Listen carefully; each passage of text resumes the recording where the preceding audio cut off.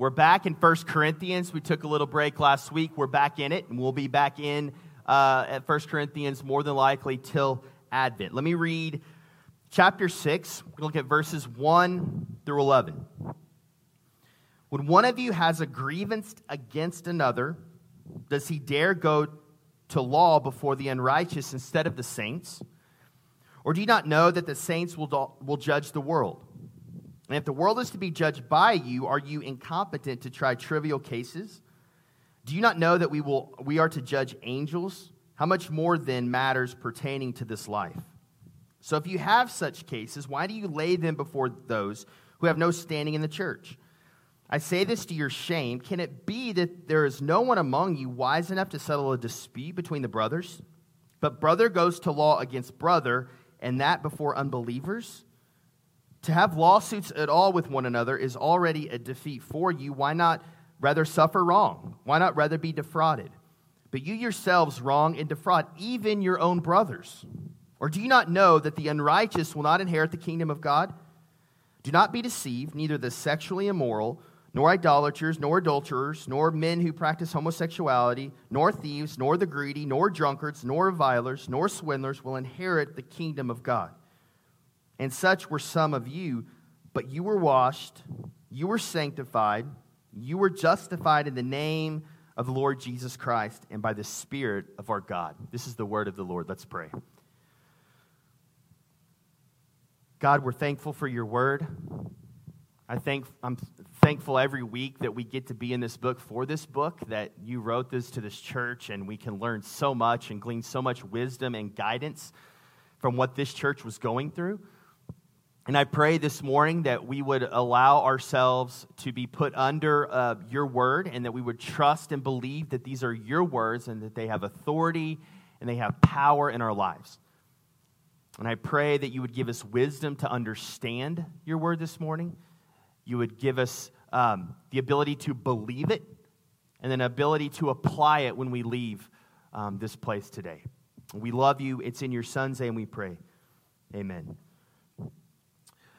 Paul here is, 2 weeks ago in chapter 5, Paul was dealing with the matter of church discipline and really how do we keep one another accountable to live the life that God has called us to live. That was ultimately what that chapter was about that we looked at. And today we find ourselves in this passage where Paul is addressing grievances and conflicts. And this passage really, at the heart of it, has everything to do with interpersonal relationships, right?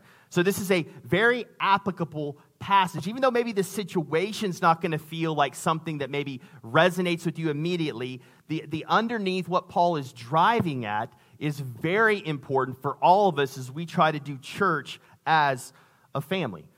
Now, I would say just in my experience of ministry over 15 years or more, that one of the most common points of disunity in the body of Christ is how we handle conflict.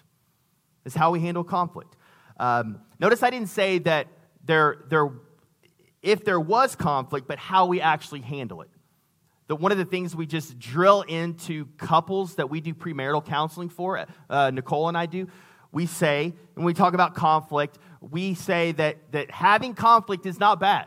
It's actually a good thing. When you have conflict in a marriage, it actually means you're living life close together. You're being vulnerable with one another. You're actually voicing when you have concerns, when you've been hurt. There's a transparency that is happening when you have conflict. And that's a good thing.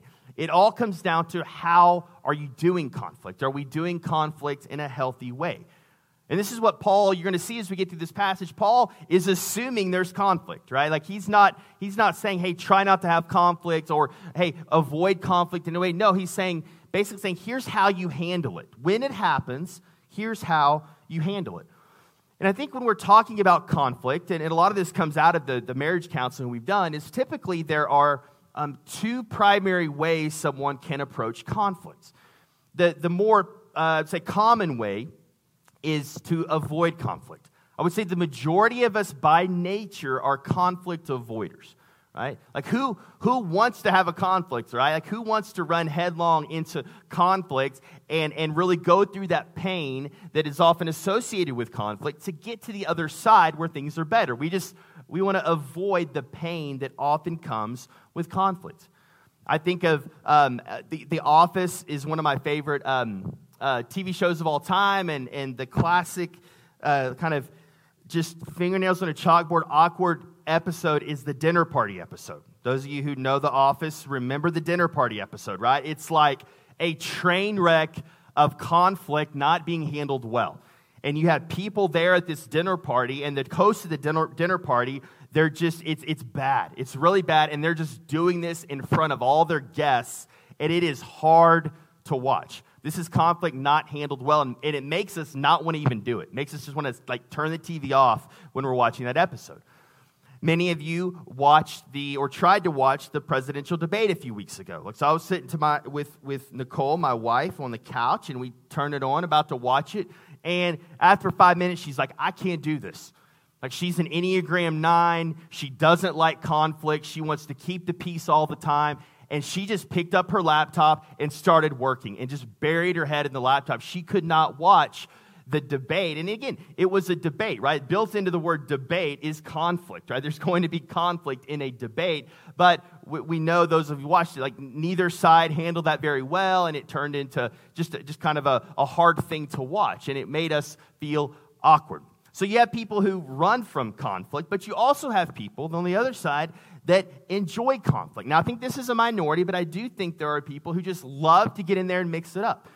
Just a good conflict a day is exactly what these people need, and that can be a good thing. But the negative side of that, this person often wants to win the conflict, right? They want to win the conflict. They're aggressive. The point of the conflict is to win, right? And so they'll put all they have into winning the conflict and making sure they're right. And so you have the avoiders of conflict, which isn't good. You have the over-aggressive people in conflict who are trying to win, and that's not good. So I think all of us, in some sense, probably could use some work when it comes to conflict and interpersonal relationships. So let's jump into this text and kind of see what Paul is saying and how he's addressing the church. 1 Corinthians 6, 1 through 11. When one of you has a grievance against another, does he dare go to law before the unrighteous instead of the saints? Okay, so that language is strong there, right? Paul's coming out saying, how dare you? Like, how dare you go outside the church to handle your grievances? Why are you handling the grievances amongst the unrighteous instead of handling those things amongst the saints? And we talked about saints a few weeks ago, that this was not a word meaning perfection, and not a saint as the Catholic Church means it. It's more of just someone who's been redeemed, someone who has the Holy Spirit, someone who's been saved by Jesus. That's when the Bible says saint, that's what the scriptures are referring to, okay? Let's look at verse 2. Or do you not know that the saints will judge the world? And if the world is to be judged by you, are you incompetent to try trivial cases? Do you not know that we are to judge angels? How much more then matters pertaining to this life? So if you have such cases, why do you lay them before those who have no standing in the church? So here's what was happening, right? It's fairly easy to follow. Like as the Corinthians were having problems within the church, grievances, it's called, they were taking those grievances and really not handling them internally, it seems. Like they were immediately jumping to kind of the external judicial system that was in place at the time to try to handle these conflicts, right? And so the one thing to know about the court system in this day and age, it was different than our court system. Oftentimes, and you'll read backgrounds and commentaries that explain this, but that the court system in the Roman Empire was often used primarily by rich people, wealthy people, powerful people to kind of get over on middle class or poor people. It was kind of used as a tool to kind of puff up their status and to try to keep people who shouldn't be in their status down. So the rich people, or the people who had access to, could just go anytime they wanted to and kind of stick it to people who weren't in the same class as them. And what Paul is trying to say, really two things here. Number one, like the people who were running the courts are not believers, and so you're taking matters inside the church and trying to have them fixed or worked out by people outside the church. And this is a common thing that we've seen in the First Corinthian church, right? Or Corinthian church, right? They're taking things from the world and they're bringing them into the church, and they're kind of doing things the way the world would do them. And this is no different. They would go into these court cases and they would just assume this is how you handle grievances. This is how you handle disagreements, because this is what they did before they became to know Jesus. So that's one thing Paul's saying is you're trying to get unrighteous to handle something that is meant to be handled inside the church. And the other thing, Paul is always concerned, and you can see it in this chapter, that he's concerned about what the watching world is seeing. Christians are supposed to be a foretaste or a preview or an appetizer, if you will, of the kingdom to come. When Jesus sets up his kingdom, the way Christians treat one another is supposed to be a preview to the watching world about the way the kingdom of Christ operates. So Paul said, you're doing the same things the world does. You're doing the same things that people outside the church do, and you're compromising your witness. You're not honoring God in the way you're handling these grievances, and people are watching you. People are seeing how you're doing this, and it's not glorifying God. It's actually bringing damage to the name of God. He also has this phrase about judgment of angels, and this is kind of a weird phrase, and we don't have time to get into it, but most commentators think that when he's saying that we're going to partake in the judgment, it's not saying that we're actually going to be on the judgment seat, or we're not going to be judges. But because of our union with Christ, because we're united to him, when Jesus comes back in some spiritual way, we're going to be involved in the judgment through the judging of Jesus, right? And so that's what he's saying here. Basically, because of our union with Christ, we're going to be able to judge those things, but it's really Jesus judging those. But because we're united with him, we're a part of that judgment. And really, through this whole passage, we're going to see Paul reminding the Corinthians of their identity. He's already got into it by saying, you're righteous, you're saints, you're the church. You're in God's family. This is why he's using the brother language, right? And you can say brother or sister there, right? He's using this language to remind them that they're gospel people. They've been saved. They're part of this new community called the church, and they need to behave like it. Let's look at verse 5. I say this to your shame. So he's kind of leading with that, right? He's like, okay, what I'm about to say, I'm intentionally trying to shame you. And this is sarcasm again coming from Paul. Can it be that there is no one among you wise enough to settle a dispute between the brothers? But brother goes to law against brother, and that before unbelievers. So he's saying that, is there really no one among you? And remember, they're the ones that have been puffed up with wisdom, as from the previous chapters in Corinthians. They're like really proud of how wise they are and how smart and knowledgeable they are. So he's kind of putting a knife in it there a little bit. He's saying, so really there's no one wise enough among you to handle these things, that you have to go outside the church to handle them? And so what he's saying here, and again, is a reminder of their identity, who they are, but also implicit in this is this idea of who is the church. What is the church about? And there are people, in Paul's mind, he's expecting the church to understand, there are people who are in the church and people who are not in the church. There are people who are following Jesus and people who aren't following Jesus. So implicit in this teaching is this idea of really church membership. Church membership. Like for Paul to be able to say this, to remind them and to say, hey, those of you inside the church, those of you outside the church, and how he writes this, and this would have been a little bit easier in that, or a lot easier in that time, because in the city of Corinth, there was probably one church.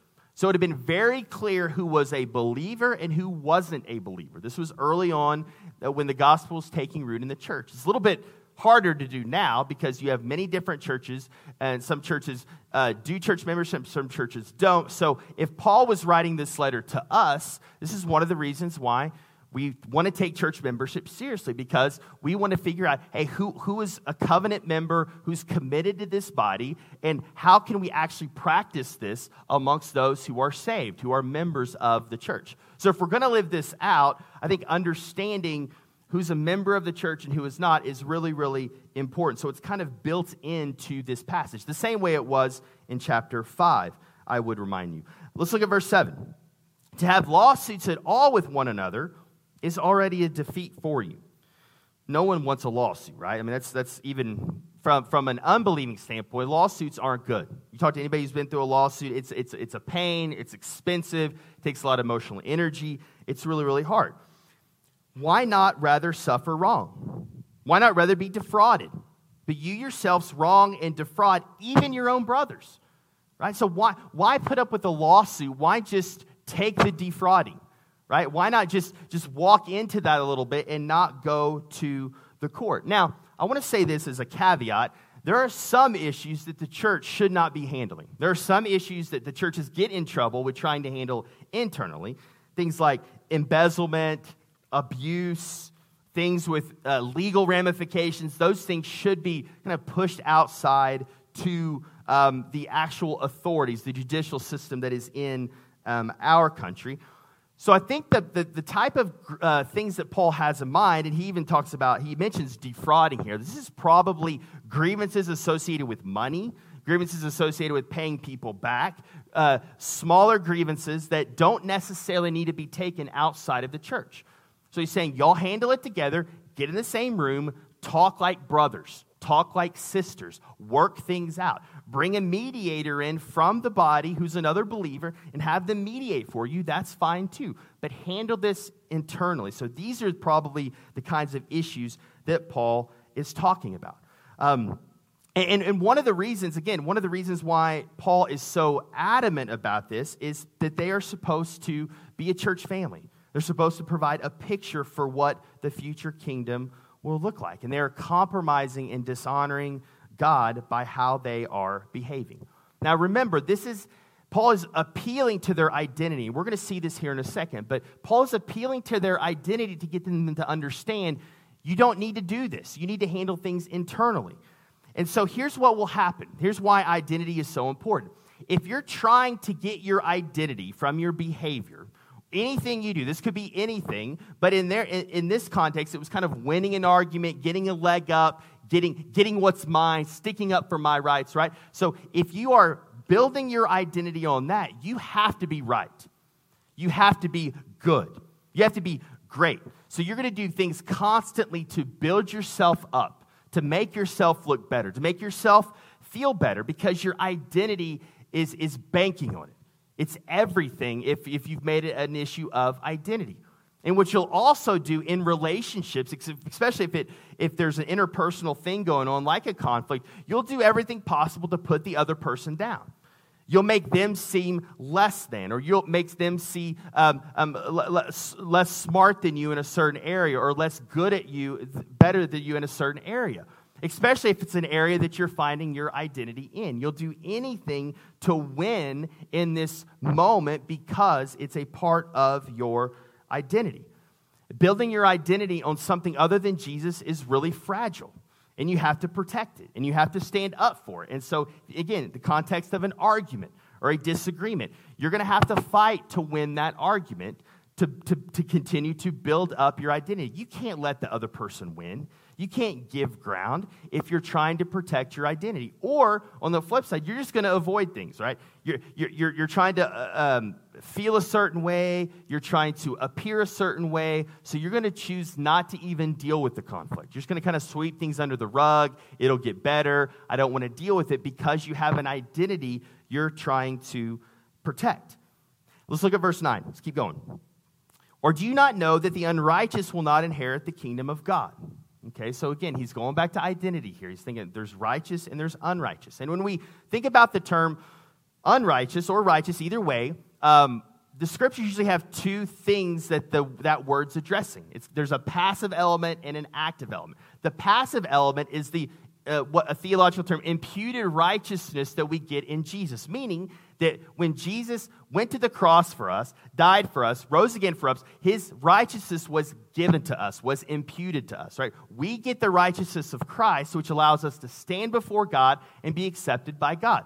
This is called passive righteousness because we had nothing to do with it. This was Jesus' work on our behalf, and when God sees us, he sees the righteousness of Christ. That's the passive righteousness. The active righteousness is us acting like we're saved, actually living the lifestyle of a follower of Jesus, being righteous, being holy. So when you see this word unrighteous or righteous, you have to think there are both of these kind of meanings tied up in this word, and both of them are at play here.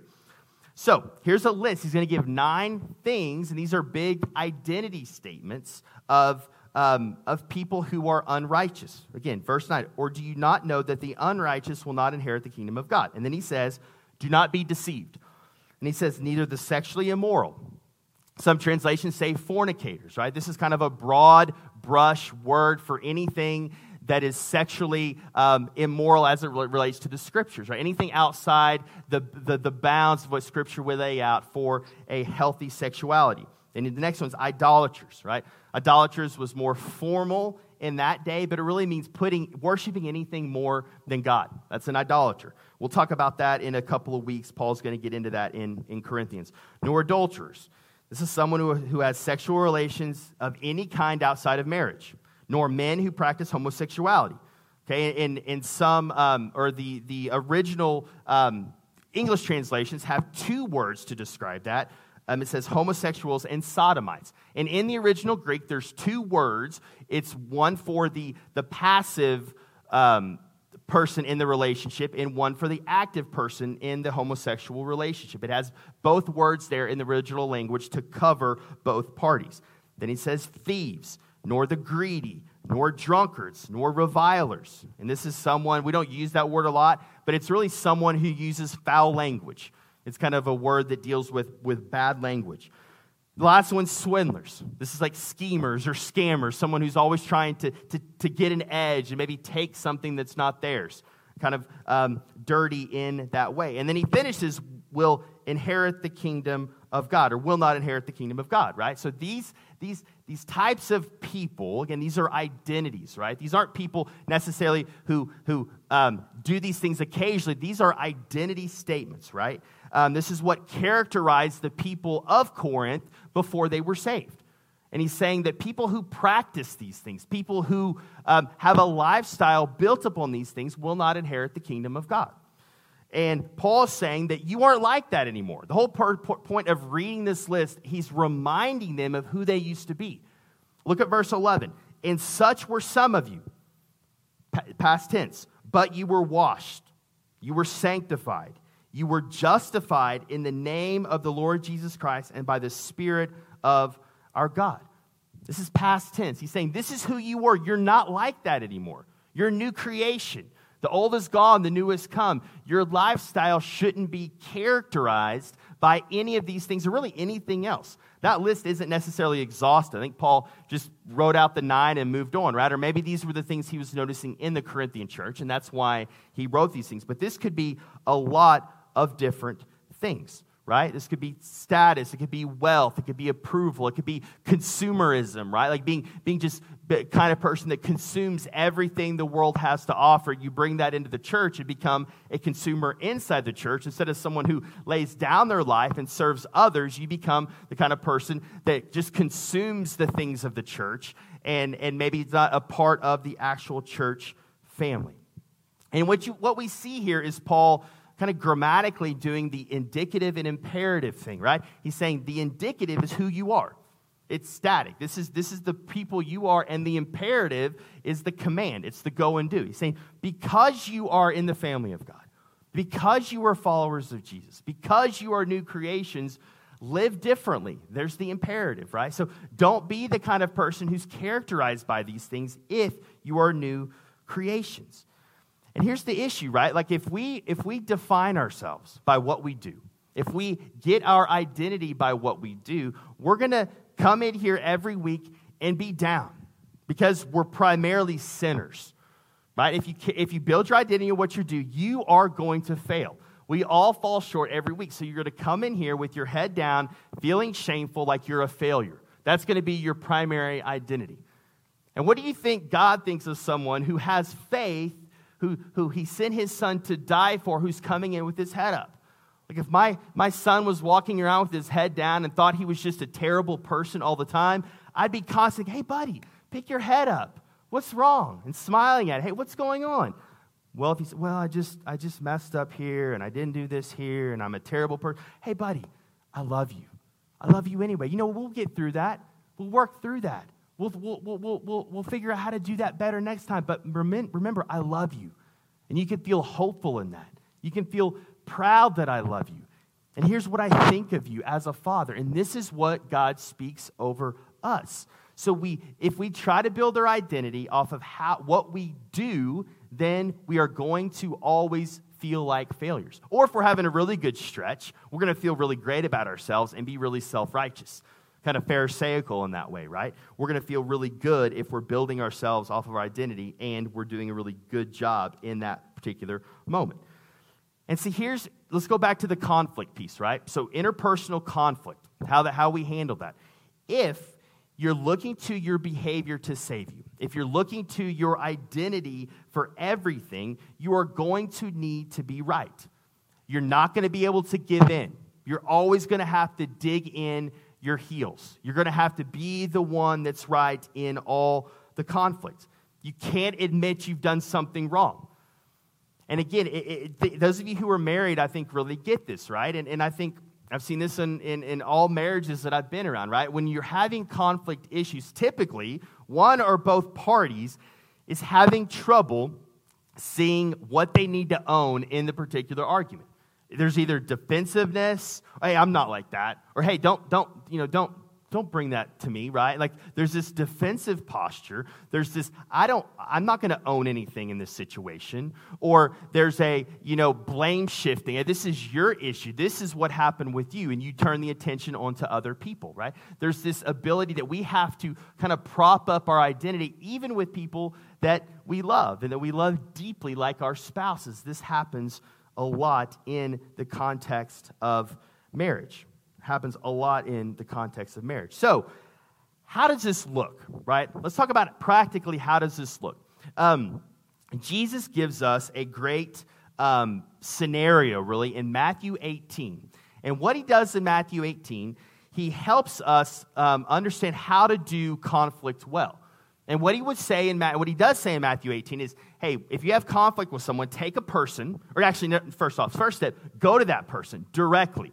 So for you conflict avoiders, he's saying go to the person and tell them what's wrong, right? Tell them you have an issue. Tell them what you're feeling. Tell them how you're viewing the relationship in that moment, and then listen.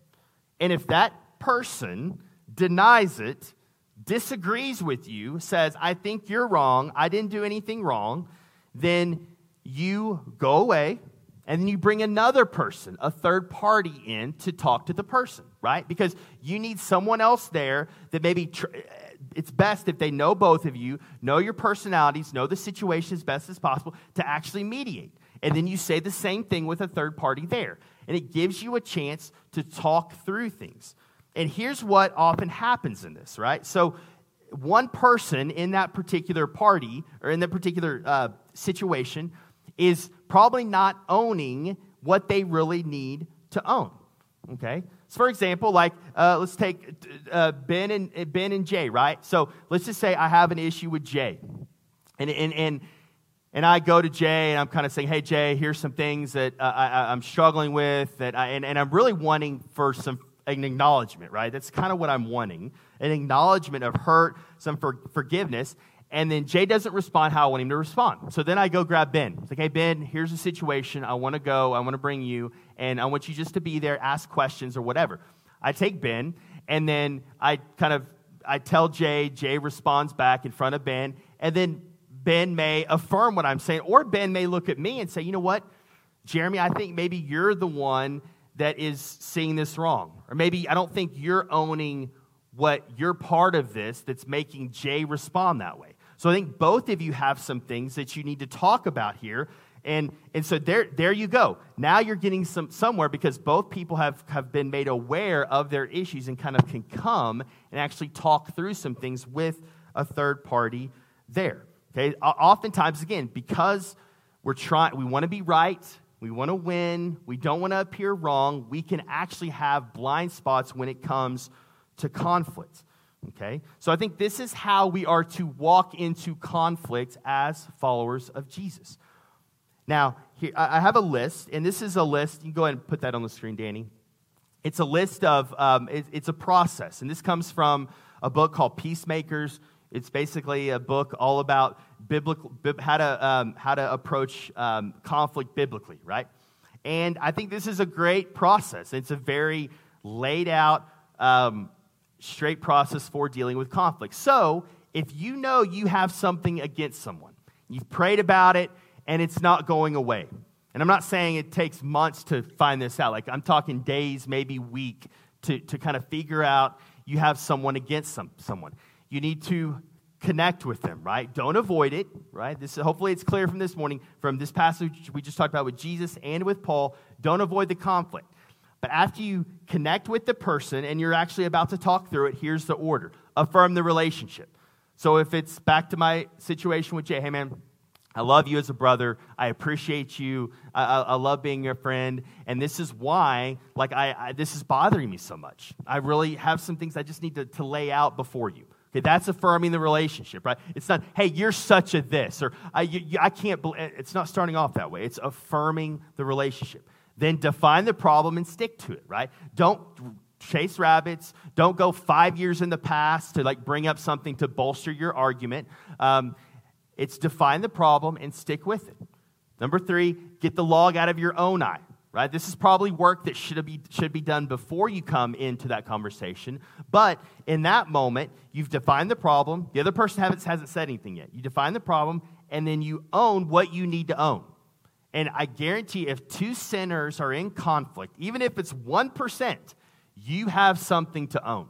No matter if it is, whatever it is, one person's never 100% at fault if there are 2 sinners in a conflict. So there's always 1% you can own. So address that. Talk about that. Say, this is what I can own in this. Hey, I think I was probably a little too harsh. I think I was probably a little bit like this, right? That's taking the log out of your own eye. Again, another parable teaching of Jesus. Number 4, now you listen. Listen carefully. Take notes if you need to. Don't think of the next thing you're going to say. Just listen. Forgive, right? Hear it all out. Forgive, right? Like whatever they say, forgive.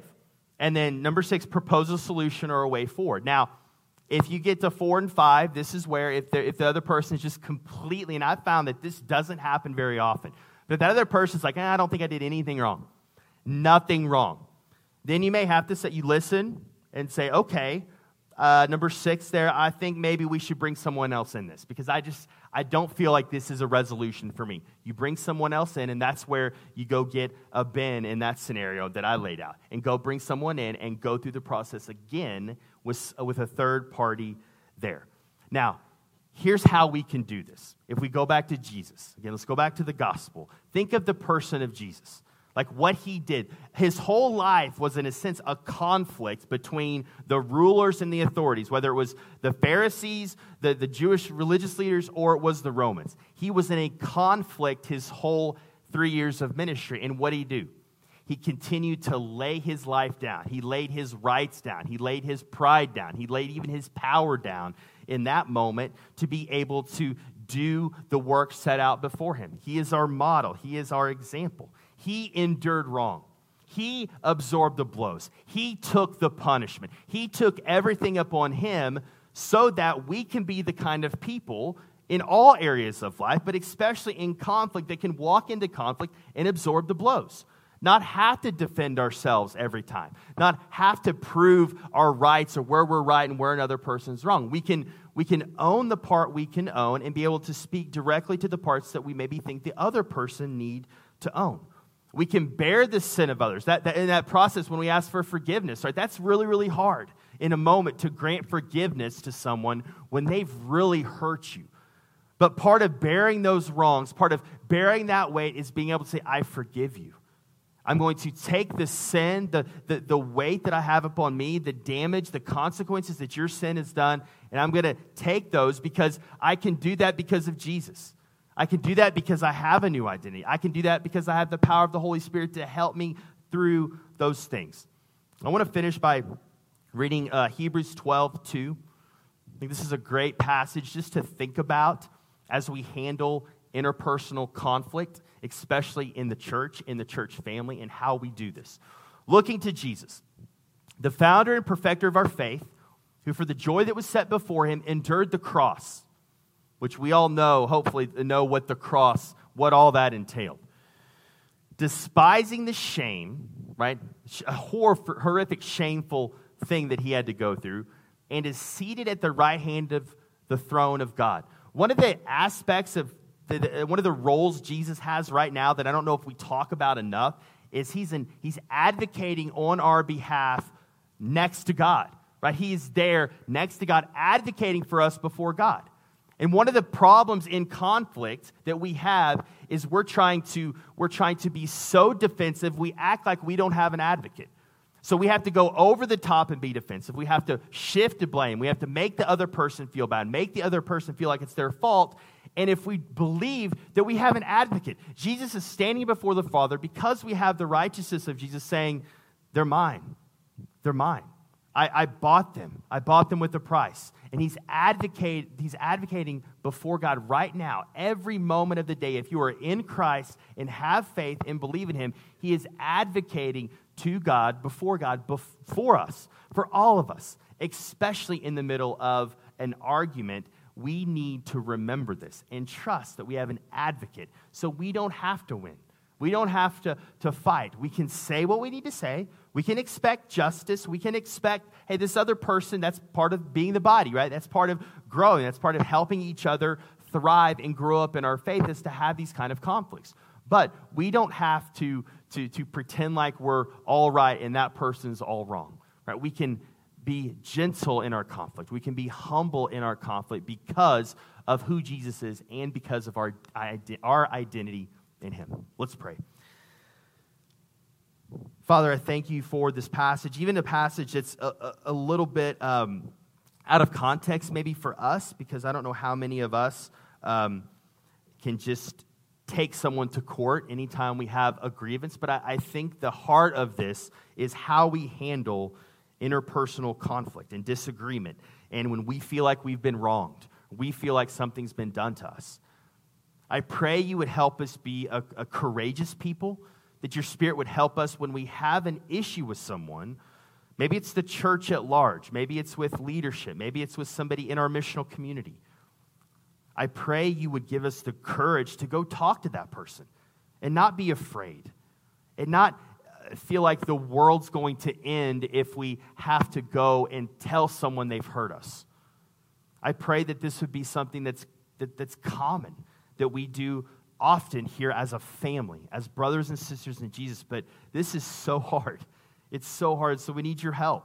We need your grace. We need to be reminded that we have an advocate, that we're sons and daughters of the King, that we have an inheritance waiting for us in the future. So we don't have to be afraid of conflict. And we don't have to look for every conflict and try to win every conflict. We can go into conflict acknowledging that we've probably brought something into that conflict. And we can take the log out our own eye, extend forgiveness, and that our relationships can be stronger as a result of actually going through this conflict. We love you. We need you. Help us. It's in Jesus' name we pray. Amen.